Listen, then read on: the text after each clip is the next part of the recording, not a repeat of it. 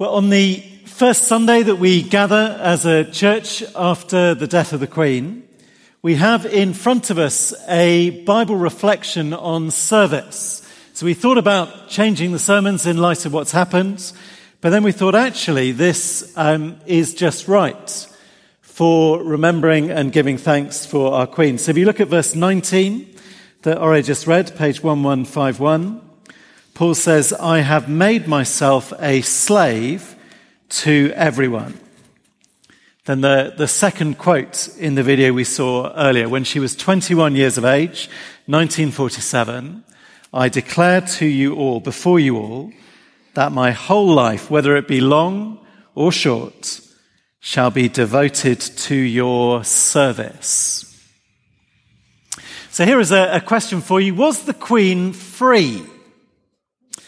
She was sovereign, but she was also sworn in that oath to service, to duty, for over 70 years. I'm asking, what really is freedom? We'd normally say, wouldn't we, I'm free if no one can make me do something that I don't want to do. There's actually a definition that is as old as our Bible passage, comes from the Stoic philosophers. The free man does what he wishes without regard for the opinions of others. Does what he wishes without regard for the opinions of others. Implies that slavery then is taking regard for the opinions of others, doing what other people want. But Paul disagreed. Verse 19 again, "Though I am free and belong to no one, I have made myself a slave to everyone." A life of service, like Her Majesty the Queen. With her death, we have lost a present, vivid, public example of what Paul is talking about here. A life of service following the example of Christ, who she tried to imitate, and setting an example for us to follow. So I want to look at two examples tonight. Paul gives us his own story in verses 1 to 18. We'll do that fairly briefly. And as we go, I'll also ask us to reflect on the life of the Queen. So first heading for us tonight is that, the life of service. The life of service. And if you heard it as Ore read, Paul is talking about his pay, his wages, or actually about his lack of pay.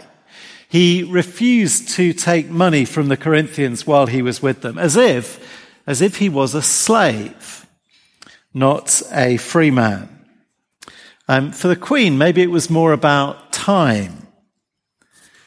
Still working on the day before her death, at the age of 96, having held one of the most demanding jobs in the world for over 70 years.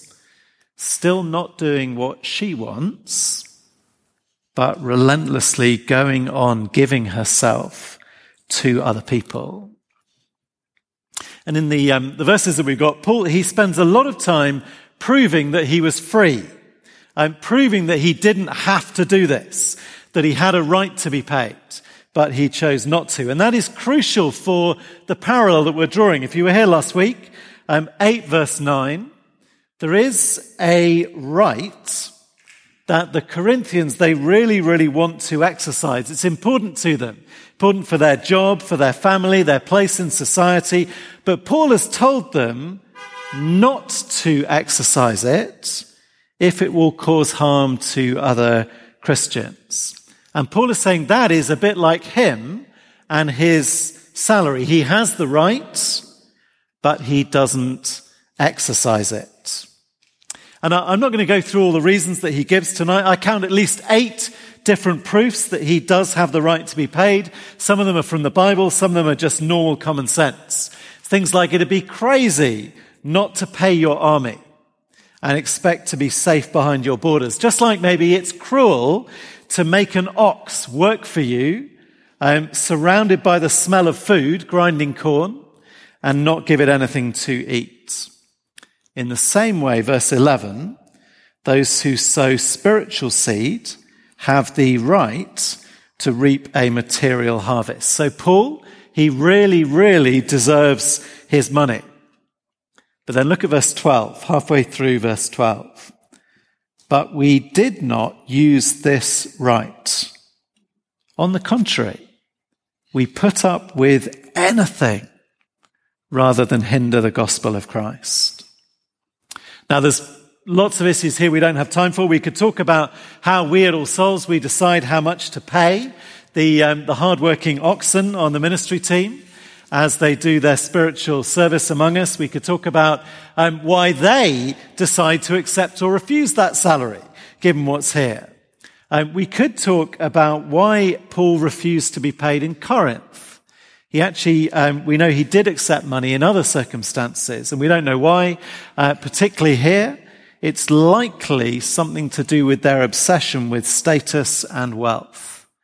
So he deliberately lowers himself because free people, they get paid and slaves don't. They obsess about status and they want high status ministers. So he lowers himself to the position of a slave. But here is what we do need to talk about. You see, he calls on them to have the same attitude to each other as he had to them.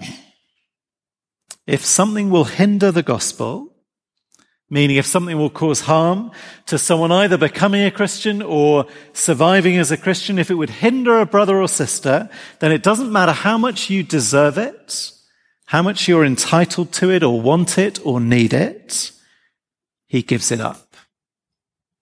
Just like he wants them to give up some of their meals in the temple of the local gods. And I think the extent to which the Queen did that has become clearer and clearer as time's gone on. I think way back years ago, most of us didn't really think much about how demanding a normal day in the life of the Queen is. Looks very nice, doesn't it? The waving and all the rest of it. But actually, when did she eat lunch? What did she have for lunch? We don't think about the sort of relentless pressure to be polite and kind, no matter what people do or say to her. Didn't think about those long, long days with the endless queues of people. But as time went on, I think even the most anti-royalist can see there's something remarkable here. When might most of us think it, be reasonable to retire? 65? 70? She did the job for 70 years, as Carfoon said, let alone retire at 70. They estimate it was 750,000 handshakes in the course of her reign. One of the things I read recently reminded me of the night in 1982 when a man in a disturbed mental state entered her bedroom during the night holding a piece of broken glass and apparently sat on her bed for a period of time before she could, before security realized. They thought the alarms were just broken, not really going off. Now, wouldn't you, after a distressing experience like that, wouldn't you have taken some time off? Cancel work for the rest of the day. I'm not coming in. 3 hours later, she was downstairs meeting crowds of people because they had traveled a long way and she didn't want to disappoint them. I declare before you all that my whole life, whether it be long or short, shall be devoted to your service.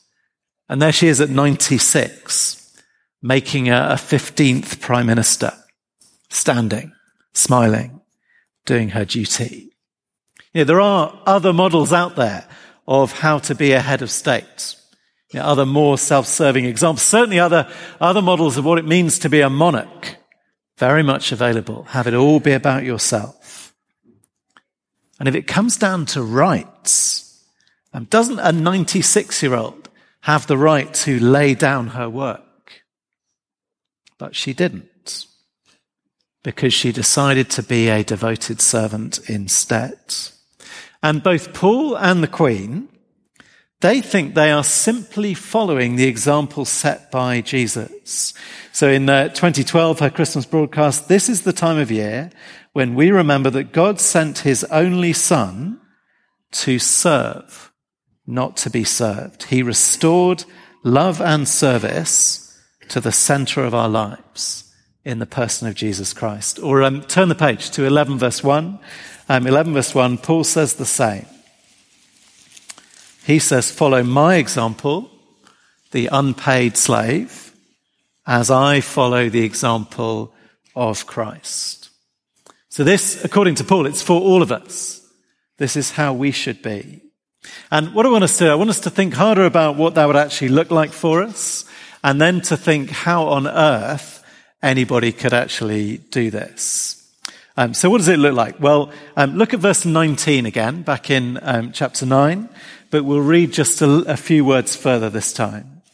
So he says, though I am free and belong to no one, I have made myself a slave to everyone to win as many as possible. So that's what it is. I've made myself slave to everyone to win as many as possible.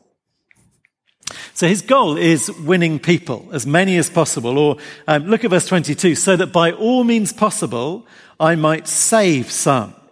I do all this for the sake of the gospel. So this, it's not about making people happy. It's not about making people like you. It's about saving them. It's about getting as many people as possible to be with Jesus forever. If you know these verses, you'll know that often we only apply them to how Christians relate to people who are not yet Christians, as if this sort of self-subjugating slavery to everyone, it ends when someone becomes a Christian. In fact, somebody suggested to me this week, we actually see church as sort of our time off from this, a rest from all the hassles and misunderstandings of life out in the non-Christian workplace or family. But church is where I recharge. Church is where I can have a bit of me time. But the issue on the table in chapter 8, that's about people who are already Christians, who might be destroyed by me doing what I want. So this is about the whole sweep of life, getting as many people as possible all the way through to the day they meet with Jesus face to face, as our Queen has now done. And what Paul does, it seems very simple until you begin to think about the implications. So verse 19, he's made himself their slave. What does that mean? Verse 20, to the Jews I became like a Jew. To those under the law I became like one under the law. To those not under the law I became like one not under the law, not having the law. To the weak I became weak to win the weak. I have become all things to all people, so that by all possible means I might save some. Or if you want the summary, by the time we get a few weeks' time, just one page over, 10 verse 32, do not cause anyone to stumble, whether Jews, Greeks, or the church of God, even as I try to please everyone in every way. For I'm not seeking my own good, but the good of many, so that they may be saved, which is the example of Christ. Isn't it fascinating that that is the opposite of the first century current definition of freedom? The Stoics, they say the free man does what he wishes without regard to the opinions of others. And Paul says, I'll do anything. Even I'll become anything if it will do them eternal good. Can you see why he chooses the vocabulary of the slave for this? His list in chapter 9, it covers the great religious, cultural, racial divides of his day. Jewish people, at the time, they would not even enter the house of a Gentile. And Paul, he was a Pharisee. He was properly good at this, a law keeper all of his life. There's no question where his preferences, his cultural comfort zones were. No question. But now, he will become like a Gentile, if it will help them. If you think about it, the slave never gets asked for their cultural preferences. The slave never gets to ask for a more comfortable way of doing things. No good saying that you're a morning person. No good asking for flexible working. Doesn't matter if you find cooking bacon distasteful. The slave has to have regard for the opinions of others, does whatever they're asked to do, and never gets paid. And that is the image Paul uses to tell you and me how to relate to each other and to the rest of the human race. I read a Facebook post from a retired American bishop, actually, that put me onto a Guardian article from 2015. Now, this is slightly unfair. Polly Toynbee wrote the article just as the Queen reached that milestone where she became the longest-serving British monarch. And it's a bit unfair to quote an article from 2015, just after the death of the Queen. Actually, Polly Toynbee has written another article this week, and it is much more appreciative of the Queen. But what she said in 2015, it was so interesting, I thought I would share it with you. It was meant to be a negative back in 2015, but I think the Queen would take it as a compliment. And you tell me what you think. So 2015, Polly Toynbee wrote, "The Queen is past mistress of nothingness, a dutiful enigma, say her flatterers, or a conveniently empty vessel into which Helen Mirren can imagine any amount of knowingness and intelligence." Past mistress of nothingness, an empty vessel. Isn't that exactly what Paul is calling us to be here? Ready to self-empty and be whatever the other person needs us to be. Didn't he call us to deny self? And the New Testament, doesn't it talk about the death of self? And here, that we enslave ourself. And the article, it meant in particular that the Queen was a nothingness politically, which got me thinking about just what a significant sacrifice that was. So the Queen, she gave up the expression of political opinions, when in fact she was probably the best informed single individual on this planet. Certainly the most experienced politician on the planet. Full clearance briefings at the highest level every week since 1952. Just think what's happened in our world since 1952. Think what she could have said about what she thought about it.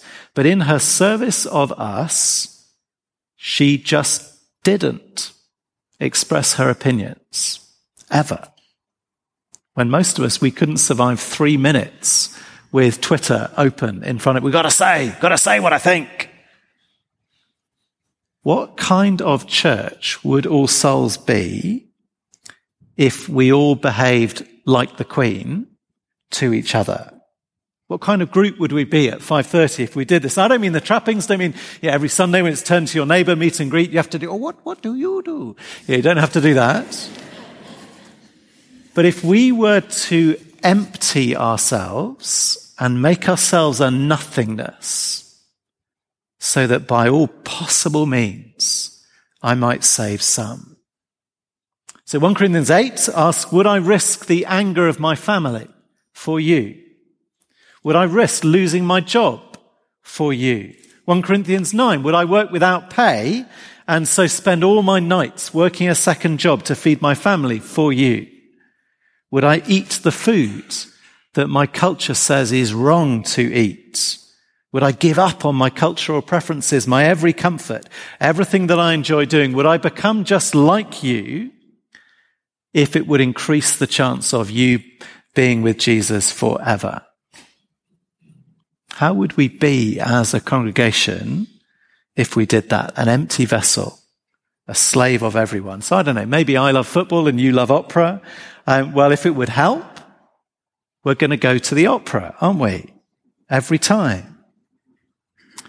Certainly this would end all the arguments that come in any normal church. What kind of music, what length of service, what kind of food, not what I like, but whatever would do someone else some good. Notice that these chapters, they are addressed entirely to those who might have to give something up. There's not a word to the person who should be less demanding.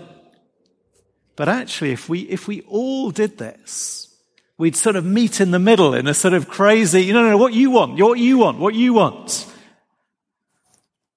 We are a multicultural gathering when we meet here at 5:30, which means we have the opportunity to do this a lot. Could be wonderful.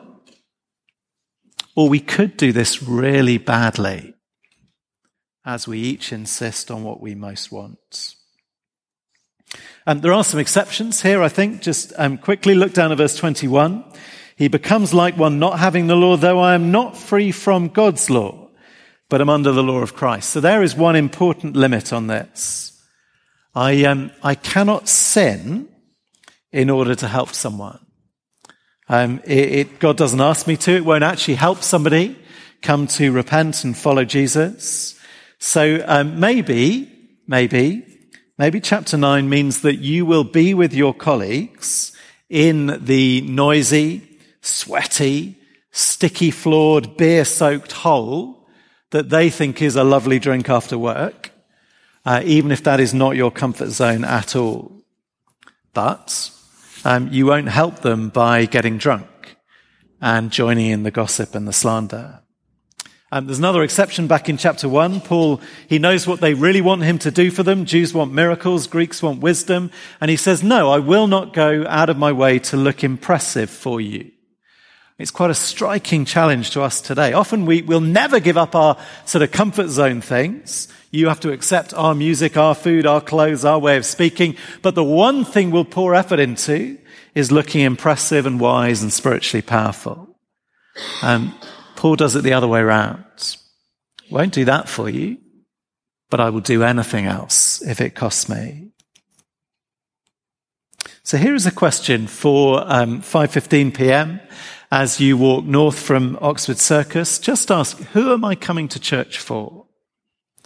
Am I here for me, or am I here for everybody else? Am I hoping that church will do me some good, or am I praying I'd be able to do someone else some good? I wonder, does that help with the decision that Carfoon gave us, whether to join a life group, a Bible study group this autumn?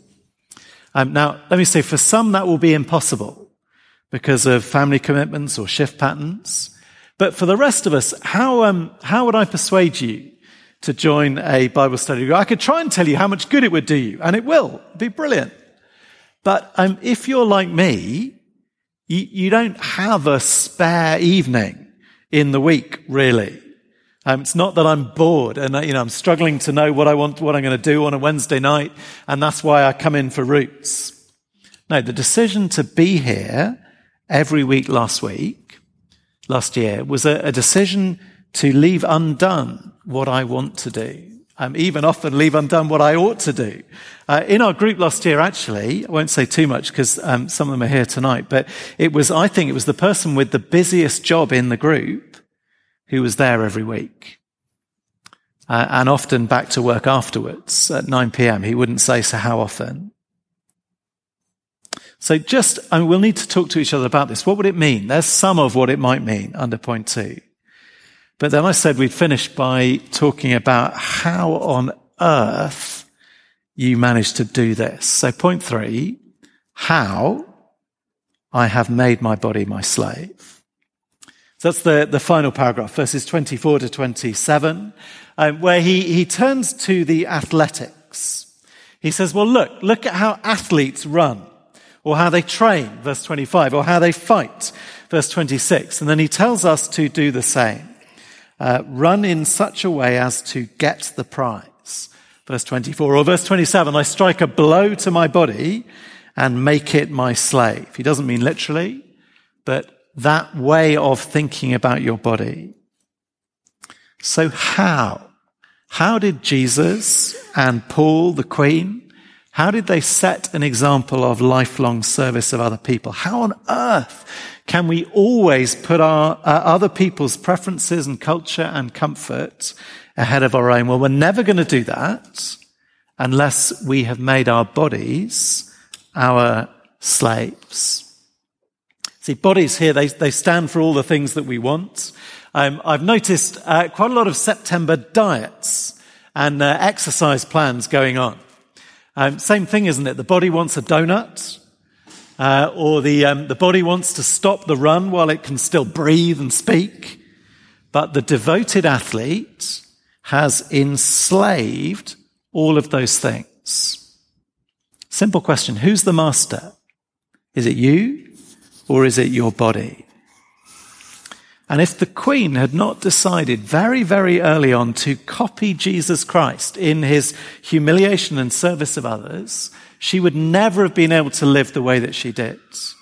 In 1995, she spoke about Jesus' call to love one another as I have loved you, which is really just the application of tonight. And she said, it sounds so simple, yet it proves so hard to obey. So she did not want to sit on her own at her husband's funeral. The rest of the country wasn't doing that. The rest of government wasn't doing that. But what she wanted was not in control of her.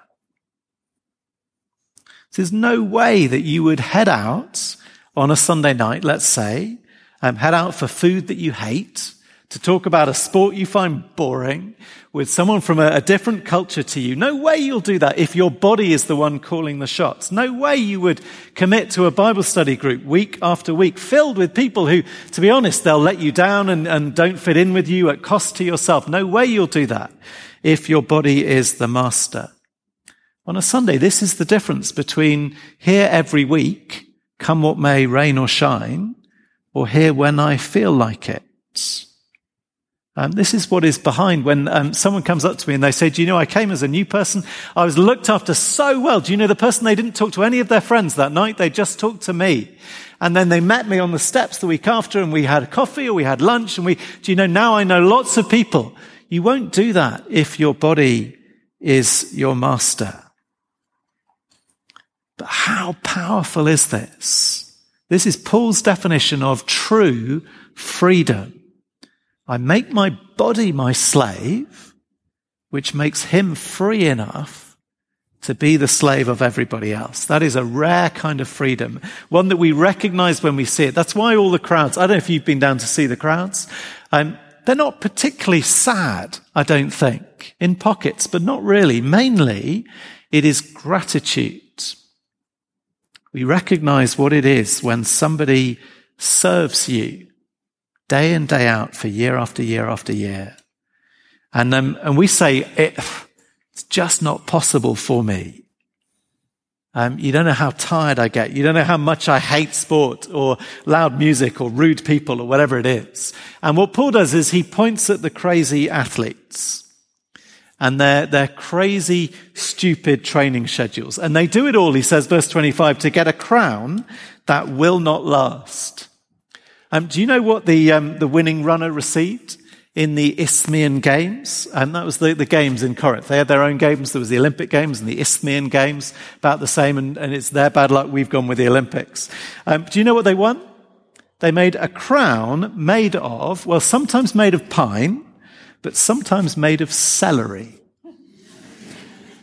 Years of physical pain and degradation, up at 4 a.m. on the running track, of pain and dieting and pushing yourself. And if you win, you get a hat made of celery, which should be in the bin by Wednesday. But verse 25, we do it to get a crown that will last forever. A crown that through her faith in Jesus, that Elizabeth II is now wearing. Better than any of her hats made of diamond that she's left behind for her son. A crown that is available to any of us if we trust Jesus, deny ourselves, enslave our bodies, and set out free enough to make ourselves the slaves of everyone we meet, to save, to win as many as possible. Let me pray that we will do that. Dear Father, you know us inside out. You know our weaknesses, our failures. You know how we feel, how we react to a passage like this. Father, with the example of Paul in front of us, the example of the Queen, the example of your Son, pray that we would so understand the crown you have waiting for us, so understand what you've done for us, that we would control our body, enslave our body, and live this loving, joyous, wonderful service of each other and the world, that we would bring others to be with us on the great day we wear that crown with your Son, the Lord Jesus, King of all, in whose name we pray. Amen.